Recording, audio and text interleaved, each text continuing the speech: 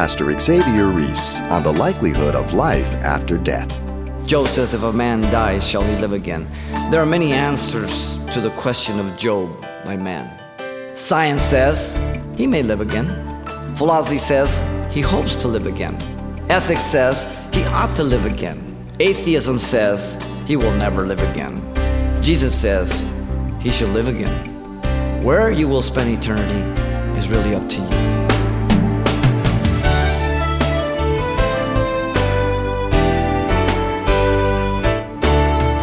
Welcome to Simple Truths, the daily half-hour study of God's Word with Xavier Reese, Senior Pastor of Calvary Chapel of Pasadena, California.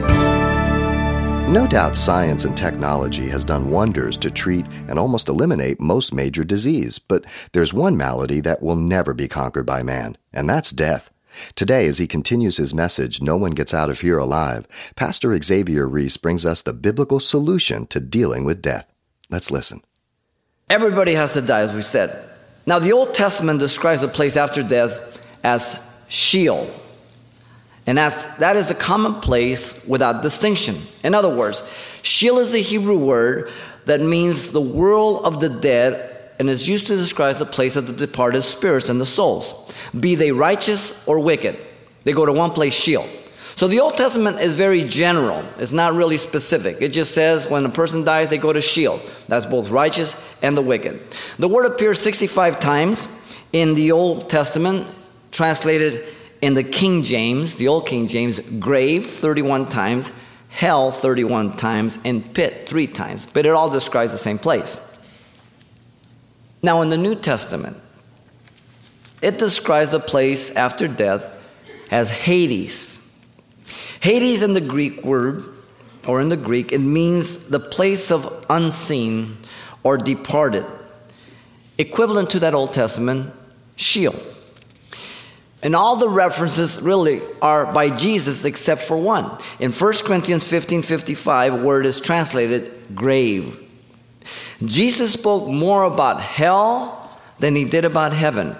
And if people don't make a decision to go to heaven, they will end up in hell.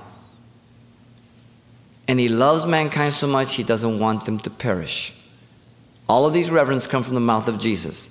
The condition of the dead before the cross, as you know, is explained to us in the Gospel of Luke. Just jot down Luke 16, verse 19 to 31.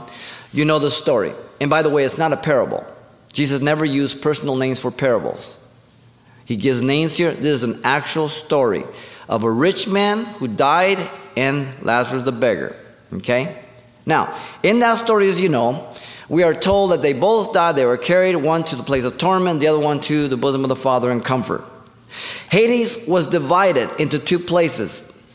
The bosom of Abraham, comfort, paradise, place of torment. It's very clear, verse 22 through 25. There was a dividing line, a clear fixed gulf that prohibited one from coming to one place as well as the other going to the other place. Now, we get a lot of speculative things. I only know from my background of Catholicism, they used to speak about limbo and purgatory. Limbo for the child who wasn't baptized, and then they would be out there just floating around or whatever. And then purgatory, of course, if you're, so-so, you go to hell a little bit, you pay a little price and be there suffering, then they'll pray you up in stages and you go to heaven. Okay? It's all wishful thinking. The Bible says you go to heaven or you go to hell. So you've got a lot of things that men try to water down that add to the Word of God. So the plumb line, once again, is the Word of God, not our opinion or speculation. Now, remember the plea. I have brothers. I don't want them to come to this place. Send them back from the dead. He had consciousness, he remembered, and he expressed everything perfectly. He did not cease to exist. And Jesus told him that God through the bosom of the Father, through Abraham, he says that they had the scriptures, they had Moses. If they don't believe them, they will not believe even if someone comes back from the dead. Guess what? Jesus has come back from the dead. Do people believe it? No. Absolutely not. Hades can only be avoided by paying heed to the scriptures, verse 31 of Luke 16 says. Only by paying heed to the scriptures. The dead who die in faith up to the cross, then we're redeemed by Jesus, because he was put in the tomb, he went down, he preached to the prisons. In fact, 1 Peter 3:19 says that Jesus went down to Hades and he preached to the spirits in prison. Now people get into argument, did he preach to both sides? I think he did. You want to go one with the other, it doesn't matter. Certainly went down, he says, here I am, we are good, well done, good and faithful, and he took him to heaven. The other ones, here I am, what you didn't believe has come to pass. But there's none that could be done for those in torment. Once you die, your eternity is sealed.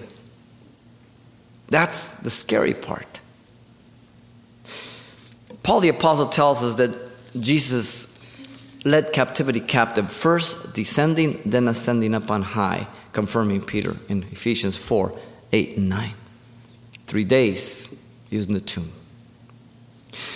The wicked now remain in Hades then. If he took everybody to heaven, then it's no longer two compartments, is there? There's only one compartment, the place of torment. Okay? So anybody who dies without Jesus Christ goes to the place of torment. People say, how can you guys Christians say? We don't say it with a smack of the lips. We say it with a broken heart. That's why we preach the truth. That's why we warn. So that people don't have to end up there. The wicked remain in Hades and will do so until the white throne judgment in Revelation 20, verse 11 through 15. At the end of the 1,000-year reign, all those who have gone to Hades or to Sheol or to hell, whichever you want to translate it, they are brought up, the books are open, and then they're judged for their life and their sin. Not for a second opportunity for salvation. They're only judged to be sentenced. They've already been found guilty. And that's for all eternity. The dead now, since the cross, the minute they die, if they're Christian, they are instantly present before the Lord. 2 Corinthians chapter 5, verse 1 through 8. He says we have two bodies. One is a tent in this earth terrestrial dwelling. The other one's eternal in heaven. We're never found naked. He says the minute we die, we are instantly present before the Lord. He says it twice. So if you're a Christian and you die, you're instantly present before the Lord. You don't go to Hades. You don't go there in a place of comfort. You go straight to heaven. Because Jesus has opened heaven. Very important. Now, the believer then is in what is called the third heaven, where God dwells. Paul the Apostle was caught up in 2 Corinthians 12, 2 through 4. I knew a man in Christ 13 years ago, whether in the body, out of the body, I don't know, but he was caught up to the third heaven, and he heard and saw things that are not lawful to be uttered. So, before the death of Christ, Hades, the place of comfort, was called a place of comfort, the bosom of Abraham, paradise. But then Jesus descended and he took that to heaven, the third heaven. Because what did he say to the thief on the cross? Today you will be with me in paradise. So when Jesus died and the thief died, they went down to paradise, the bosom of Abraham. But then he scooped them up and he took paradise and took it to the third heaven. So now paradise, according to Paul, is in the third heaven. There's no more waiting place.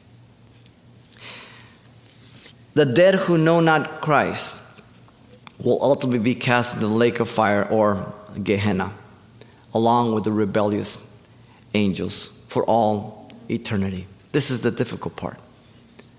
But God help us if we don't share this truth with people. Gehenna is equivalent to the valley of Tophet, which signifies the valley or the place of burning, which is a place of idolatry in the scriptures, in the worship of Molech outside the walls of Jerusalem, in the valley of Hinnom there. You find it in Jeremiah chapter 7, if you remember our study of Jeremiah, 2 Kings 23, and many other passages. There they would sacrifice their infants on the burning red hot arms of Molech as they heated it up to sacrifice their children as they jumped up and down, afflicted themselves, and cut themselves. Josiah the king cleansed the land of such worship in the valley of Hinnom, or Tophet, and it became the site of the city dump, where a fire was constantly burning always. In fact, Jesus made constant reference to Gehenna in the scriptures by looking to the valley of Tophet, where it was the city dump and fire was constantly burning. He said it's where the fire is never quenched, and the worm never dies. Listen to what he says. The word appears 12 times in the New Testament, and 11 of these come from the very mouth of Jesus. So you must pay real close attention to what he says about it. He says Gehenna is a place of fire. Matthew 5:22. The whole body can end up in Gehenna. Matthew 5:29. Both body and soul can end up there. Matthew 10:28. It is better to lose a hand, a foot, or an eye than to be cast into hell with all your members. Mark 9:43. Only Jesus has the power to cast into Gehenna. Luke 12:5. No one else. This is the eternal abode of the unbeliever. The unbelieving angels. And Gehenna is synonymous with the lake of fire. They both describe the same place. So people are now in Hades, which we usually call hell in our English translation. At the end of the 1,000 years, those people are brought up to be judged and to be cast into the lake of fire or Gehenna. Jesus runs Gehenna, not Satan. Listen to Revelation 14:10 and 11. The lake of fire is described as a place of eternal torment before the holy angels and the presence of the Lamb. Interesting. We usually get the picture that Satan runs hell. No, he doesn't. The lake of fire was prepared for Satan and his angels. Never for any man. Never for any woman. And yet there were billions and trillions of people in the lake of fire, Gehenna, because they reject the witness of God. There are many answers posed to the question of Job by man. Job says, if a man dies, shall he live again? Science says he may live again. Philosophy says he hopes to live again. Ethics says he ought to live again. Atheism says he will never live again. Jesus says he shall live again. Where you will spend eternity is really up to you. You'll never be able to claim God. You make that decision before you die, not after you die. The number of deaths in the world may fluctuate widely from year to year, but a rough estimate annual deaths is about 60 million or so, 2 every second. The majority of them enter eternity to be lost by their own decisions to reject the gospel. Pretty heavy. God has allowed us to know our own mortality. It's appointed unto man to die once and then the judgment, Hebrews 9:27 says. The obvious truth is that no one gets out of here alive, for the wages of sin is death, Romans 6:23. The clear statement is that man is temporal, having a beginning, having an end. And one day we will have to give an account for our lives. God has allowed us to know very clearly that Jesus Christ died in our place. 1 John 2:2, he is a propitiation for our sins, not only ours alone, but the whole world. The sacrifice that appeased the wrath of God for the sins of the world. Wow. And so God has allowed us to know that personal repentance alone can forgive us of our sins, and we can receive eternal life because of what Jesus did. It is the goodness of God that leads us to repentance, Romans 2:4 says. It's the goodness of God. He doesn't want to put a guilt trip on us. He wants us to acknowledge where we're at, separated from Him, in need of Him. Death does not mean you cease to exist. It only seals for all eternity what you have lived and believed in this life, and it continues in the next. God respects your choice. You don't want to live for God, then He honors your choice for all eternity. It's your choice. Death respects no one. Rich, poor, young, old, black, white, brown, yellow, pink, brown dye, slanted eye, doesn't make any difference. You're going to die. The location after death is not candy-coated in the scriptures, is it? It doesn't say with a smack of the lips, yeah, those guys are going to burn. No, never. It's a cry of a broken-hearted father. Adam, where art thou? The instructions about death are very, very clear then. Let me give them to you so there is no confusion. First, death is unnatural to God's original creation then. God did not introduce death. God did not bring in death as part of the plan. God gave the capacity of choice in chapter 2, verse 16 and 17. Adam and Eve made a choice. God created Adam and Eve with the capacity to never die. But their choice brought death in. Secondly, death is the result of broken fellowship with our Creator. By sin, we are separated from God. You know Isaiah 59, 1 and 2. God's hand is not short that he cannot save, neither is his ear heavy that he cannot hear, but your sins have separated you from God. It severs communication. You ever see the guy in the commercial? Can you hear me now? Can you hear me now? That's what happens when sin happens in your life. God doesn't hear you. Okay? God says, Psalm 66:18 says, if I regard iniquity, sin in my heart, God will not hear me. Whoa. I have to confess it. I have to agree with God. Get it out of the way so I'm in fellowship with God. By one man, sin entered the world and death through sin. Romans 5:12 says very, very clearly. And so, through him, death spread to all men. And we see this on and on and on through history as well as our life. So he is the federal head. But we can't blame him because now we have the choice. We can partake of the tree of life in Jesus Christ, but it's our choice now. We get to make the same decision Adam did. Thirdly, death is an enemy of God and man. Death is an enemy of God and man. The last enemy to be put under God's feet and destroyed is death. 1 Corinthians 15, 25 and 26. It's cast into the lake of fire at the end of the millennial kingdom, after the white throne judgment. The sting of death and the victory of Hades has been taken away by Christ. 1 Corinthians 15, 55. He is the resurrection and the life. Fourthly, death is a constant reminder of man's mortality. The genealogy of Adam in chapter 5, as we've pointed out, is a record of God's word, that in spite of the longevity, people die. The death experience is appointed to every person.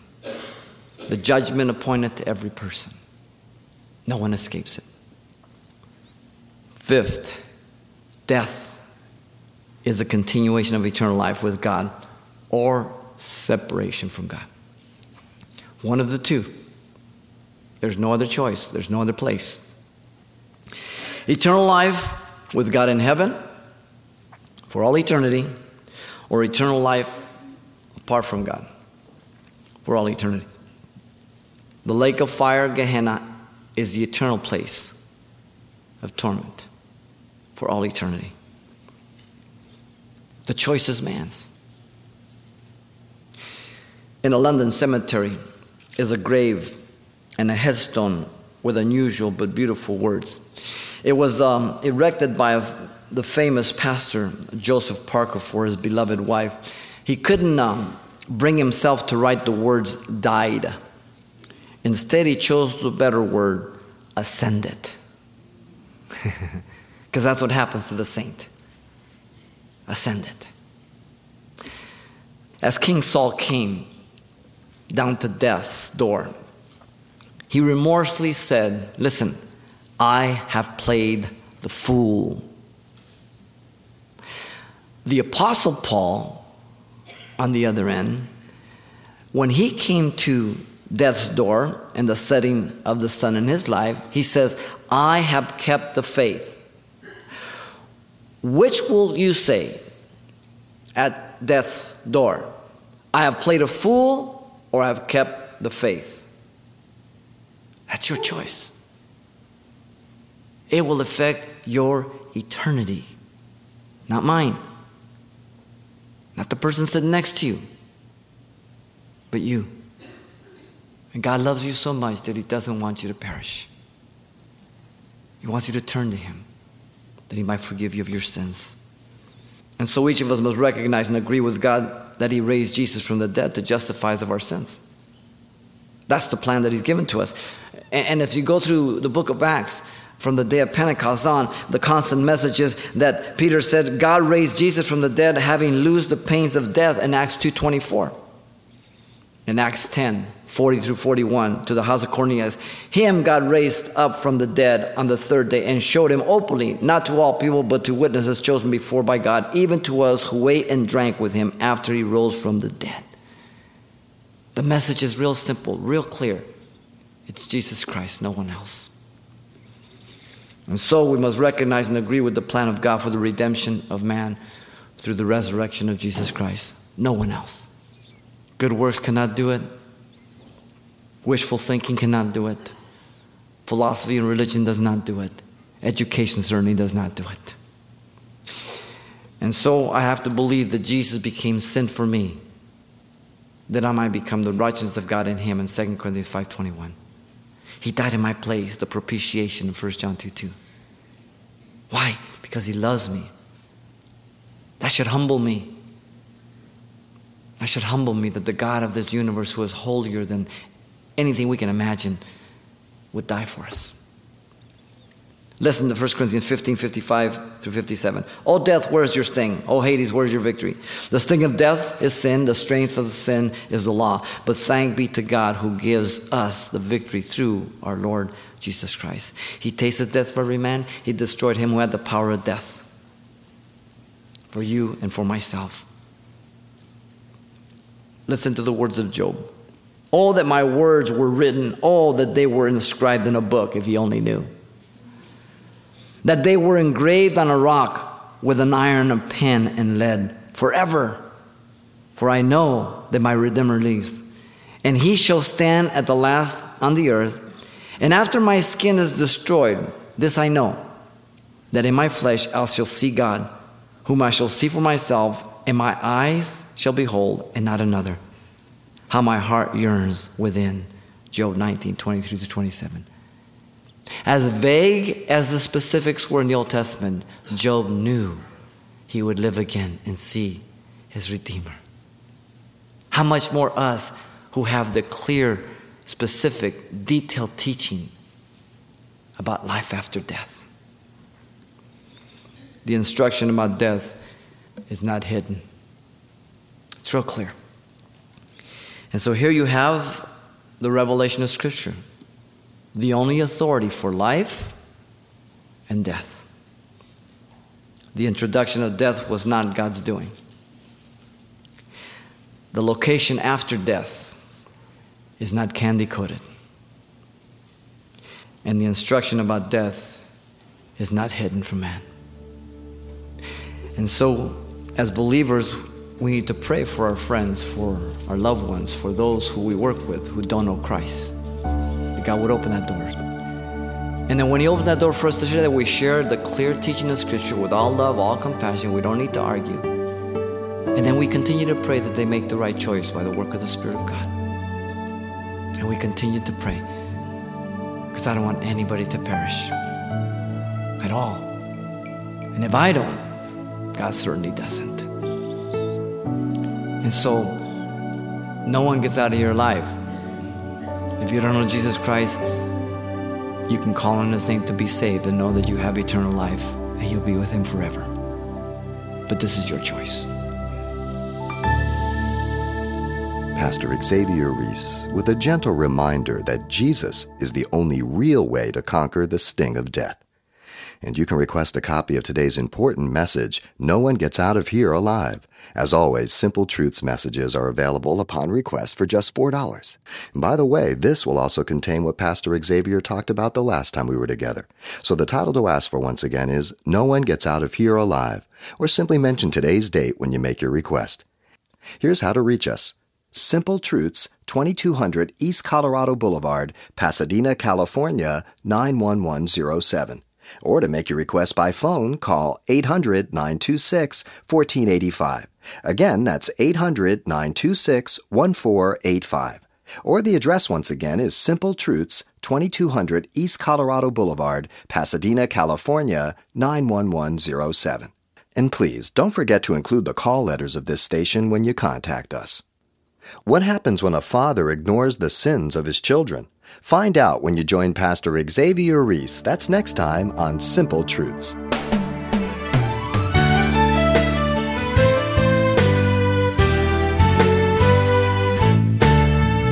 Simple Truths with Pastor Xavier Reese, a daily half-hour broadcast, is a radio ministry of Calvary Chapel of Pasadena, California. www.calvarychapelpasadena.com.